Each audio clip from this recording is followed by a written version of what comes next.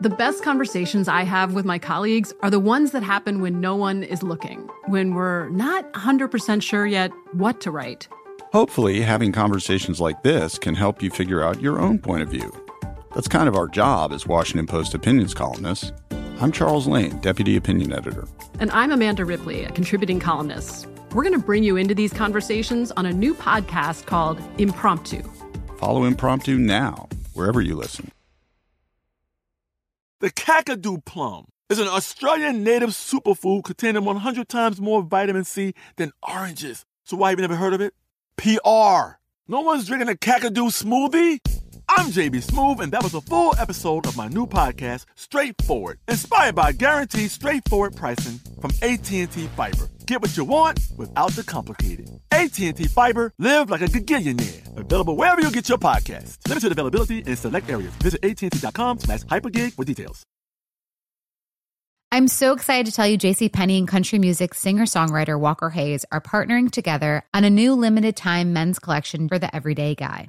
What I love about Walker Hayes is his laid-back nature. He's a family man, and being a country megastar while also having 7 kids, you know he likes to keep his style cool and casual.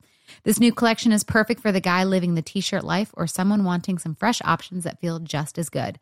It's easy to wear, affordable styles that celebrate the ultimate family man, along with the quality, durability, and sensibility dads appreciate. Available online Saturday, May 4th at jcp.com and in-store Thursday, May 16th. Just in time for Father's Day. Limited time only. JCPenney, make it count.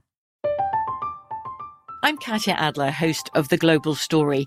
Over the last 25 years, I've covered conflicts in the Middle East, political and economic crises in Europe, drug cartels in Mexico. Now I'm covering the stories behind the news all over the world in conversation with those who break it. Join me Monday to Friday to find out what's happening, why, and what it all means. Follow The Global Story from the BBC wherever you listen to podcasts.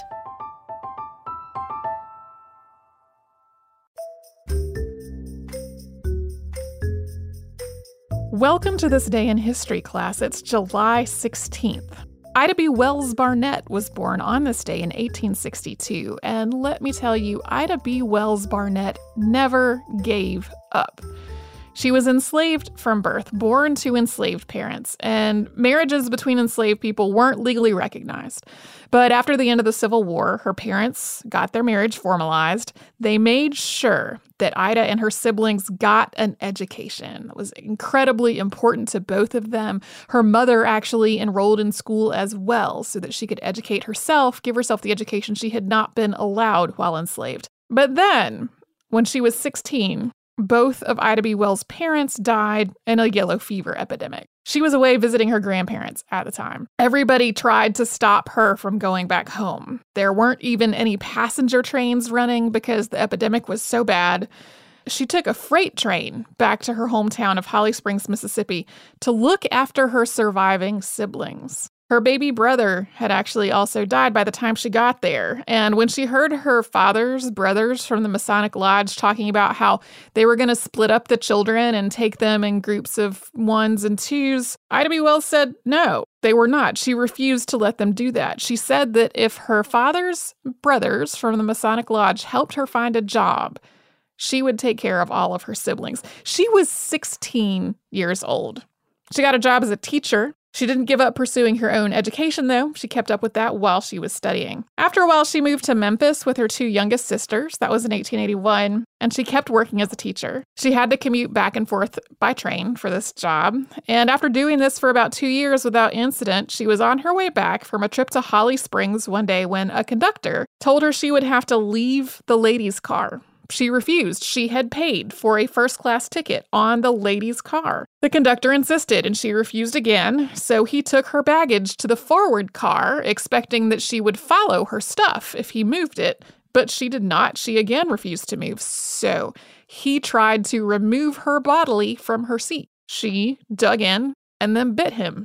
Ultimately, she was removed from the train by force, and she wound up filing not 1 but 2 lawsuits about it. The first one wasn't even settled when she was taken off the train again. This was one of the things that led her to become more politically active. She started a career in journalism under the pen name of Iola. And then 3 men that she knew were lynched in Memphis. They had been trying to defend their grocery store against a white mob. She started focusing a lot of her writing and a lot of her investigative journalism on lynching. She was calling attention to how many Black men were being murdered for alleged crimes totally outside of the law. A lynch mob actually formed to come after her and the co-owner of the newspaper that she was running. She was actually out of town at the time. She did not even go back to Memphis to try to get her belongings after this happened. But once again, she did not back down. Investigating lynching became the work that she would pursue for the rest of her life. She mounted a huge anti-lynching crusade that involved multiple trips across the Atlantic Ocean to the United Kingdom. Even though Southern legislators blocked several attempts to pass federal anti-lynching legislation, she never abandoned this work, and she kept it going after she married Ferdinand Lee Barnett on June 27th of 1895. Although her work did slow down a little bit as she had and raised children, it didn't stop. People had criticized her for not being married before she got married. She was 32 at the time of her marriage, and now they criticized her for getting married, basically saying that she had important work to do and she didn't need to be wasting time on a marriage and children. But number one, she wanted to get married and have children. Number two, she and her husband had found in each other someone who could help them with the work that they were doing and actually make it more possible for them to be able to do it. Late in Wells Barnett's life, she went to a Negro History Week event where the speaker had written a book on the subject. The field of Negro history was just forming and would, of course, later become Black history. This book did not mention her or her anti-lynching campaign at all, so she once again refused to give up and got to work writing her own autobiography so that there would be a record of what she had done. Her daughter edited this book and had it published after her death. It came out in 1970. Ida B. Wells died on March 25th of 1931 at the age of 69, and you can learn more about Ida B. Wells Barnett on the Stuff You Missed in History class episode from June 4th, 2018. And you can subscribe to This Day in History class on Apple Podcasts, Google Podcasts, and wherever else you get your podcasts. Tune in tomorrow for a famous mass execution.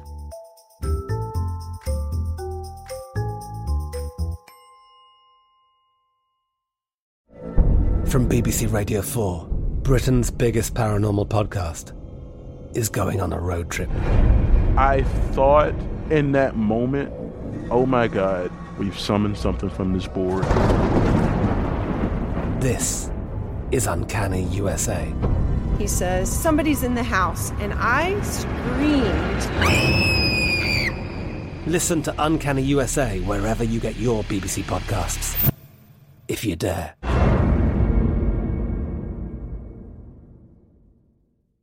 Xfinity has free premium networks for everyone this month, no matter what kind of entertainment you love. Addicted to true crime? Catch killer cases and more spine-tingling shows on A&E Crime Central. Crave adventure? Explore Asian action movies on Hi-YAH. Searching for something extreme? Check out skating, snowboarding, and more on Fuel TV Plus, the global home of action sports. And find crowd-pleasing bops on iHeartRadio's Hit Nation playlist. There's new free shows and movies to love every week. Say free this week in your Xfinity voice remote.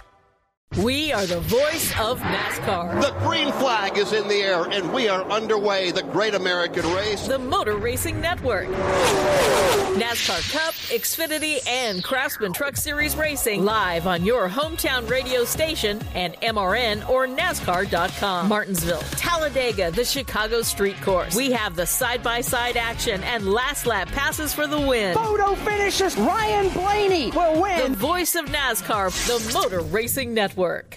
Xumo Play is your destination for endless entertainment. With a diverse lineup of 350 plus live channels, movies, and full TV series, you'll easily find something to watch right away. And the best part? It's all free. Love music? Get lost in the 90s with iHeart 90s, dance away with hip-hop beats, and more on the iHeartRadio music channels. No logins, no signups, no accounts, no hassle. So what are you waiting for? Start streaming at play.xumo.com or download from the app and Google Play stores today. All you can stream with Xumo Play.